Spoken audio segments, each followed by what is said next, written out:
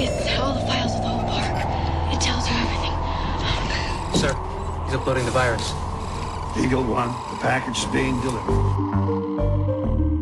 Since August 1st, Lyft, vaunted rideshare giant and Uber rival, has been sued for sexual assault by at least, and this is staggering, 26 passengers. According to the lawsuit, the company refuses to go after predatory drivers because that would hurt its bottom line.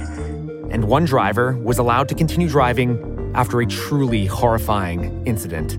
Then there's Uber, which has been posting major losses. Let's get to Uber because those shares are taking a hit today after the company announced less than stellar earnings. The company reported its largest ever loss, exceeding $5 billion, along with its lowest ever revenue growth. The question is, are rideshares unsafe and unfit for our current demands? We've got our new motherboard reporter on the beat, Lauren Gurley, to tell us all about it on today's episode. I'm Ben Maku, and this is Cyber. So Lauren, welcome to Cyber, first time on. Yeah, thank you for having me. We're going to talk about how Lyft has had a very bad few weeks. Yeah. And why is that? So they've had 26 lawsuits against them. Right. So, 26 women have individually sued Lyft for varying degrees, but sexual assault, sexual harassment, various forms of sexual abuse, entirely from drivers on the platform. And so, Lyft has often touted this reputation as like a more socially responsible, woke counterpart to Uber. In fact, they sort of gained a big market share during the period right after Uber's initial CEO was fired over sexual misconduct allegations, or had resigned, And that's the thing. I remember when Lyft came on the scene, it was sort of like that, don't use Uber, use Lyft because that's the one that actually treats their drivers better. It's a better service, etc. Is this sort of unprecedented that we're seeing these lawsuits? No, I mean, there have been cases of rape and sexual assault on the platform, like since the early days on both platforms. I think there is a ton coming out right now just because when women or people generally who've been assaulted hear like one story, it sort of causes a lot more people to want to come forward. So there's been a lot of media reporting on it. And there's a law firm in San Francisco run by 3 women who have sort of taken the lead nationally on litigating these cases. And they've had hundreds of people call in, either opening cases or inquiring about how to file a lawsuit. Well, one thing I always think of when I see these stories in particular, especially about ride shares and these sorts of assaults happening and these massive lawsuits, is why haven't we seen this as much with cab companies? And what's the difference between a cab company and a ride share? And why is this happening more with a ride share? Right. So I think it does happen with both, but there are a lot more protections and regulations in place for cabs. For example, like in New York City, you have these glass paint like windows. I don't know if they're bulletproof, but they're very thick in between the rider and the driver. All New York City cabbies have the option to install surveillance cameras in their cars. All of the people driving yellow cabs in New York also have to be registered with the TLC, which is the commission that regulates that stuff.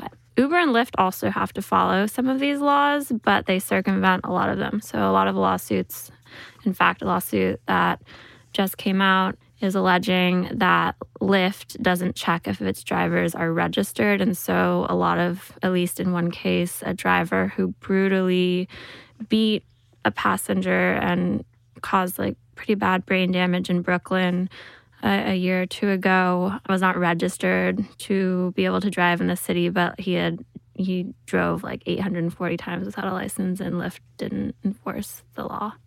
Why are they not very good at regulating this? You'd think that even for a rideshare, you apply, you get in, there's a vetting process, then, it would avoid things like people riding around without a license and driving your passengers. Right. I think there's just a very strong incentive for Lyft and Uber because of their business models to sort of circumvent basic laws that are created to protect passengers and drivers on the labor side and on the consumer side. And so because they are a platform, they have sort of seen themselves as outside of the law on a number of different issues. But I think specifically on this one, there's no one really enforcing it. It is supposed to be the city, but the city also, and at least in New York City, has like very limited resources to enforce it. And Lyft is just not doing it either.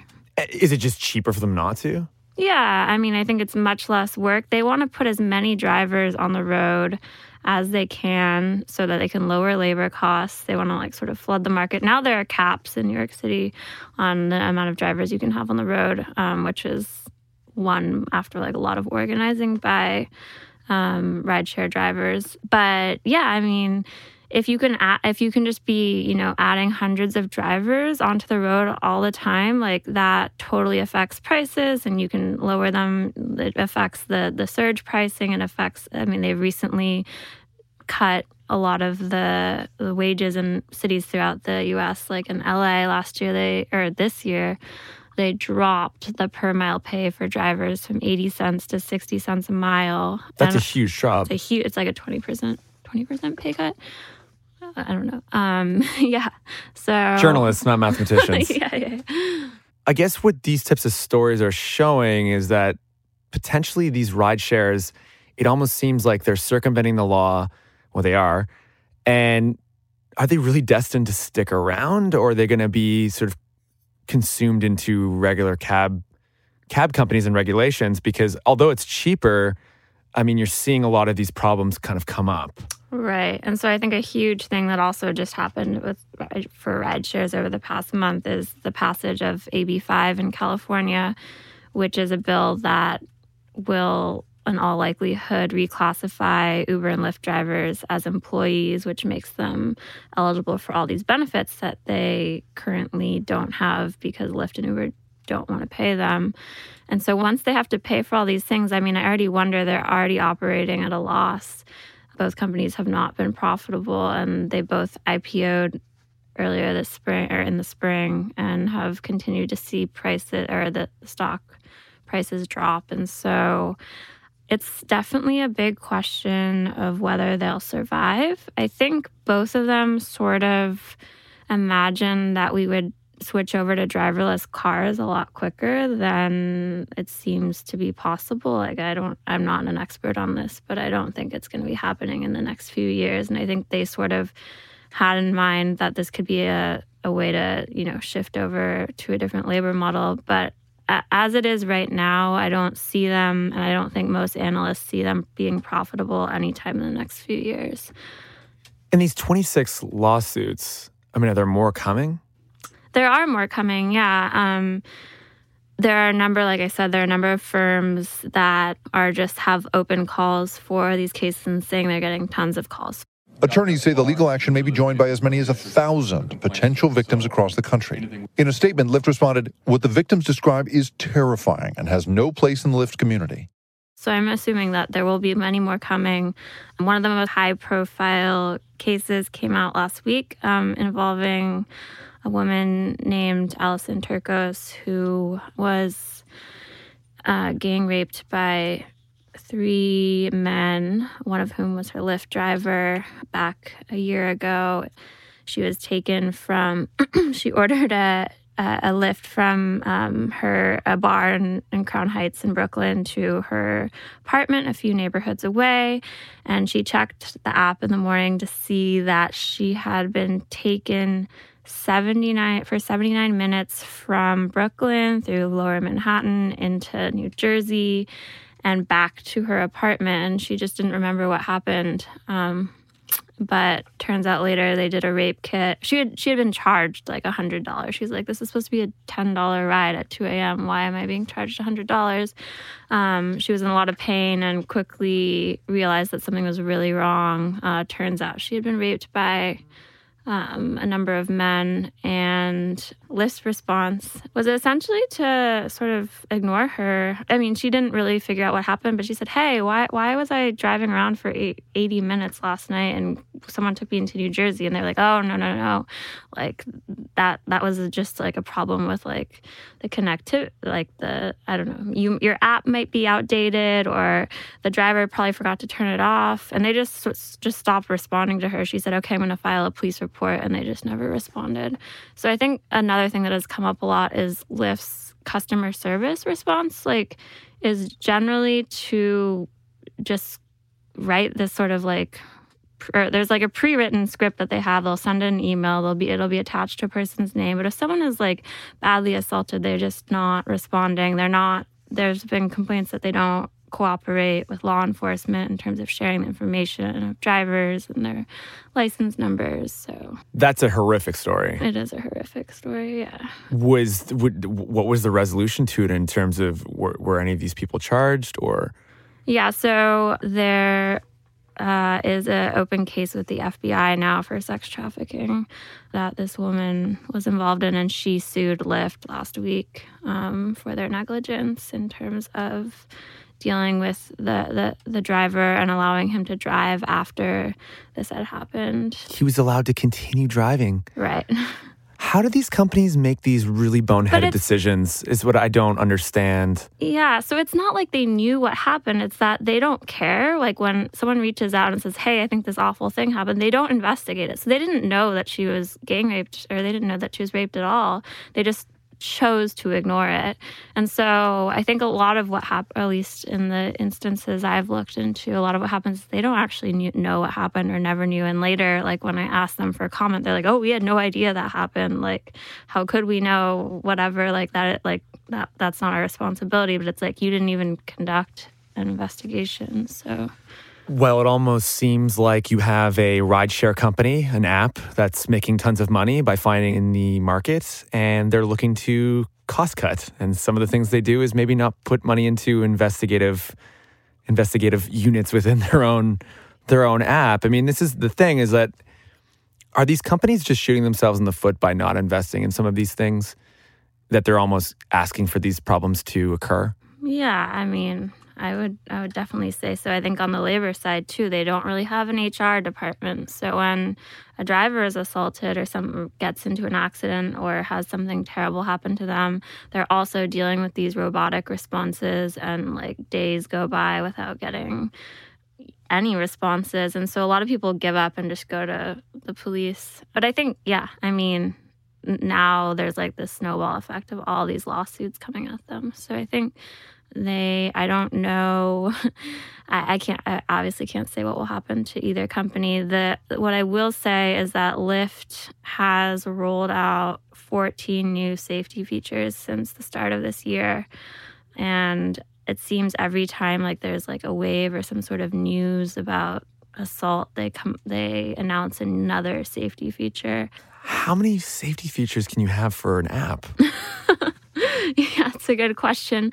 Also, a lot of times they'll be like, oh, hey, like all these new safety features, but then it'll turn out that they're just like announcing them and they're not actually available yet, which is what happened in the spring. They said that they were rolling out a app feature where you can call 911 with a panic button on the app while you're in the car without leaving the app. And then it's sort of unclear like whether that has fully been rolled out, but it definitely wasn't even available on the app until like a month ago. So I'm just sort of like, when is one of these two companies going to be in the dustbin? Yeah. Not that I don't use Uber, I definitely do, but I mean, I guess I'm functioning under the assumption that this is only going to last so long, and then it's going to go to standard cab companies that are providing the same type of service. Right. The other thing I would say is that since both of them are operating at a loss, basically they get all their money. I mean, I think there's a statistic done where like maybe a couple of years ago where for Uber passengers, you're basically paying for 60% of the ride. The other 40% is being paid for Uber, which means that the way they're functioning now is through like huge, like lots of money being poured in from investors. Once that money goes away, like for example, if there's a recession or which there will be. Which all signs point to recession. If it's a bad recession, like people aren't going to be throwing billions of dollars into Lyft and Uber anymore. And so the money that they're operating on will go away. And so either they'll have to raise their prices or they just definitely won't be able to function the same way. Same thing once drivers in California have unionize, or now that they have like the right to overtime pay and various like workman's comp, that's going to cost both companies a lot of money. So their labor and business models overall are going to need to change. Well, on that note, thank you. And welcome to Motherboard as well. You've only been here for, what, a month? Yeah. Well, you're already breaking stories. Thank you. Thanks. Quality sleep is essential. That's why the Sleep Number Smart Bed is designed for your ever-evolving sleep needs. Need a bed that's firmer or softer on either side? Helps you sleep at a comfortable temperature? Sleep Number Smart Beds let you individualize your comfort so you sleep better together. J.D. Power ranks Sleep Number number 1 in customer satisfaction with mattresses purchased in-store. And now, save 50% on the Sleep Number Limited Edition Smart Bed for a limited time. For J.D. Power 2023 award information, visit jdpower.com/awards. Only at a Sleep Number store or sleepnumber.com.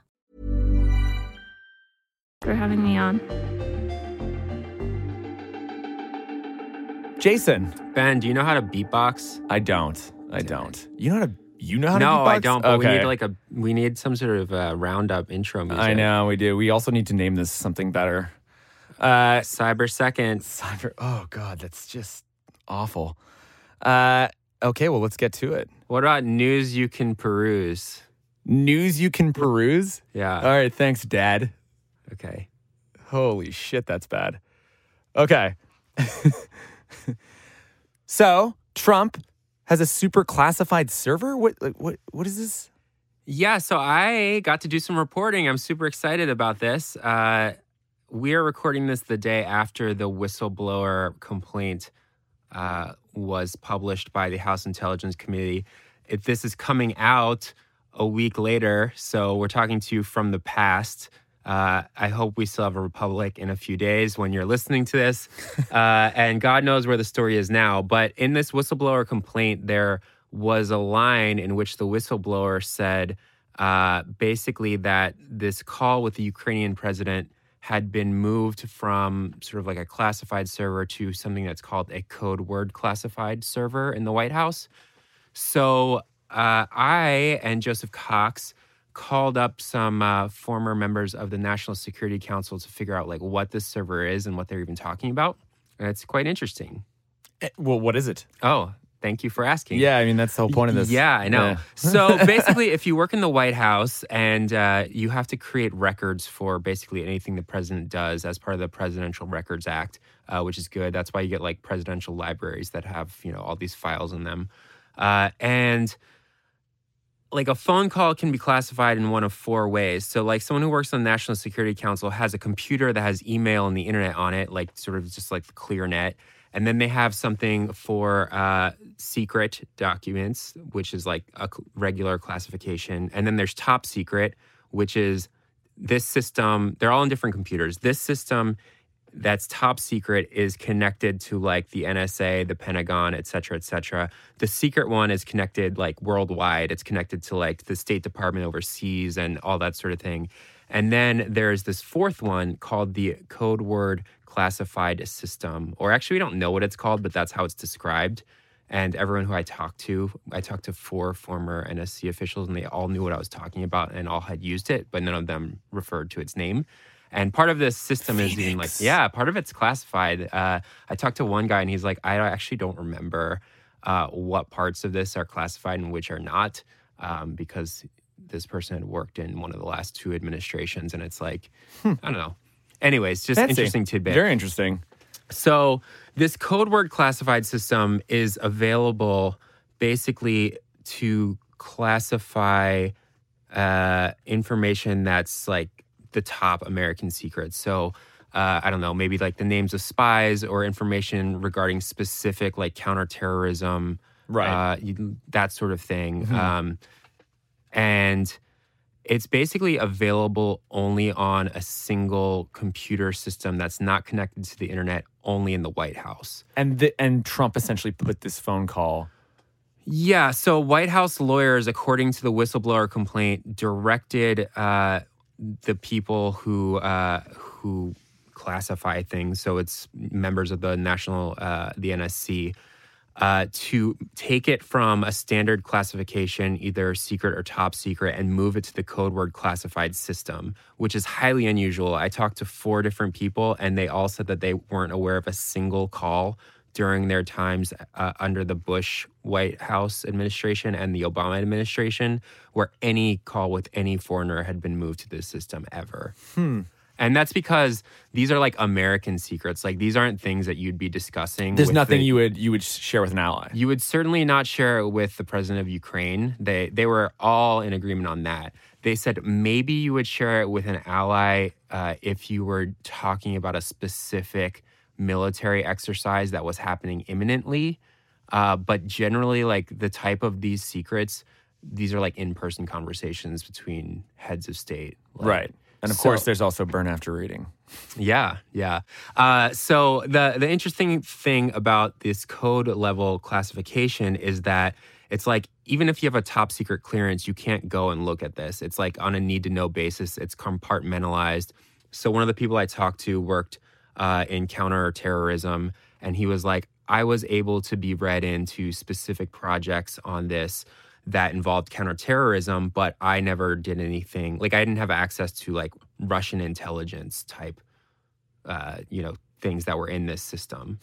And he said that it was so secretive that basically like the president doesn't have a login to it, which I mean, it's like so tightly held that there are so few people who can actually access this system that it's like the president doesn't have access to it. The national security advisor doesn't have access to it.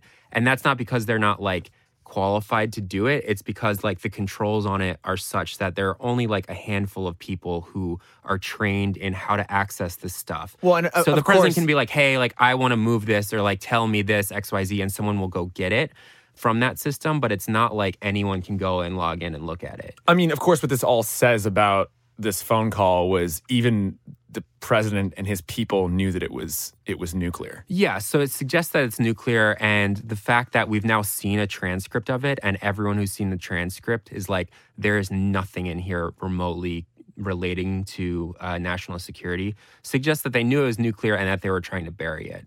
And so what these people were telling me was like, you can put this under, you can compartmentalize it such that basically it's buried forever and no one would know it's there and no one could find it. Wild. This story just keeps getting crazier and crazier. It's really crazy. And we're recording this on Friday, so like who knows what's going to happen in the next week. But this was like, I was really excited doing this story because I was just talking to these people and I was like, this is like super fascinating. Yeah, super It's interesting. also shit. secret. I love secrets. I know. Right? Yeah. Secretive. Yeah. Spy shit too, man. It's great. Okay, this is a story. This is just, I mean, I hate math, but I really enjoyed this story because it said that, math is wrong, essentially.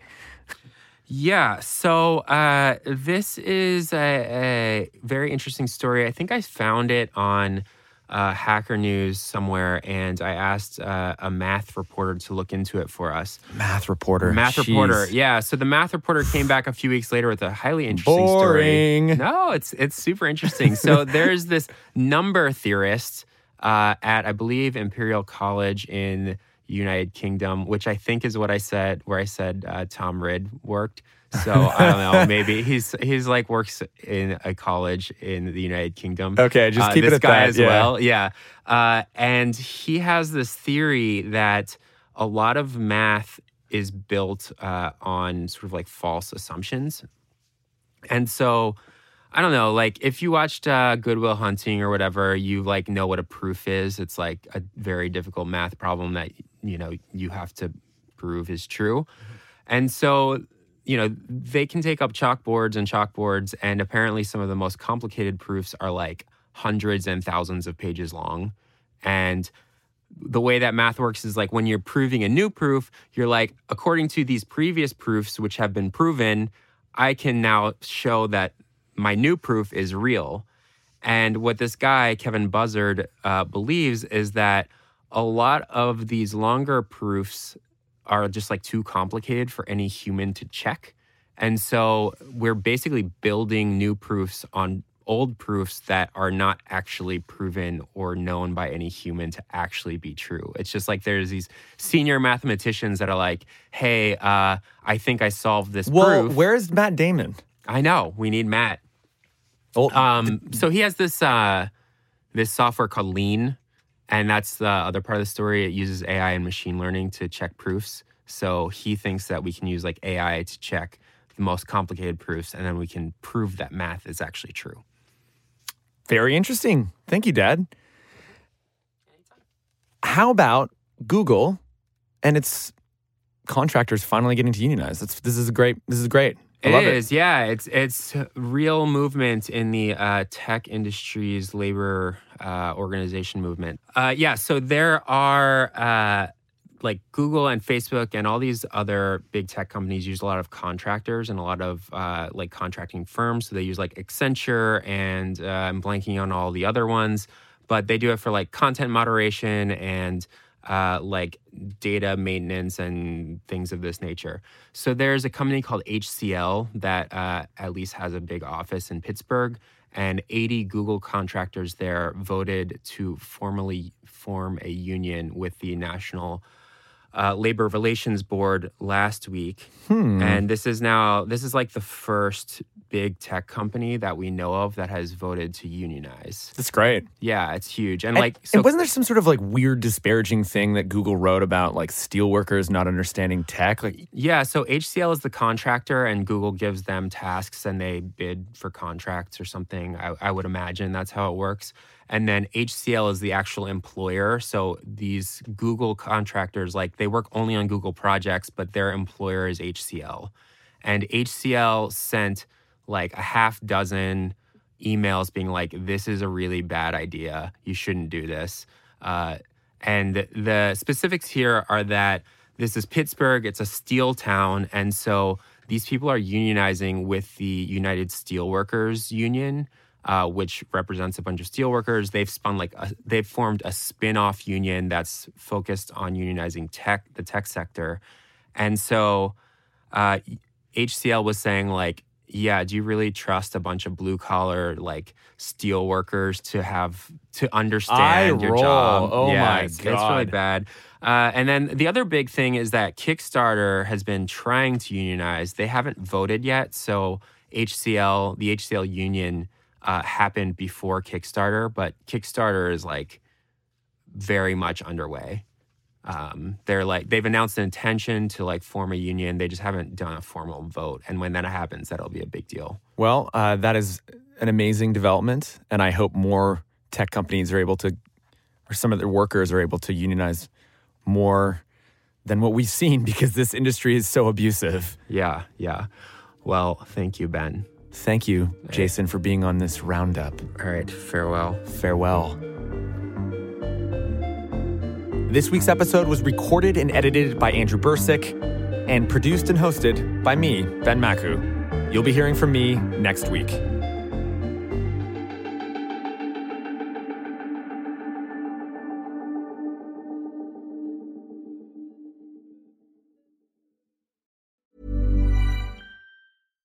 When you make decisions for your company, you look for the no-brainers. And if you have a lot of mailing to do, Stamps.com is the ultimate no-brainer. It streamlines your processes to make your business more efficient, which makes you less busy.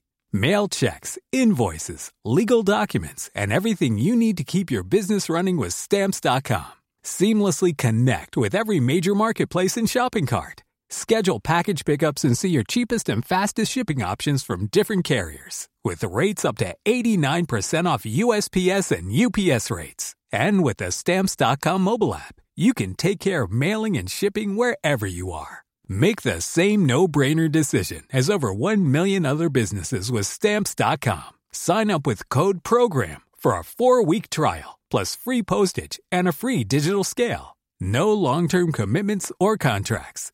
That's Stamps.com. Code PROGRAM.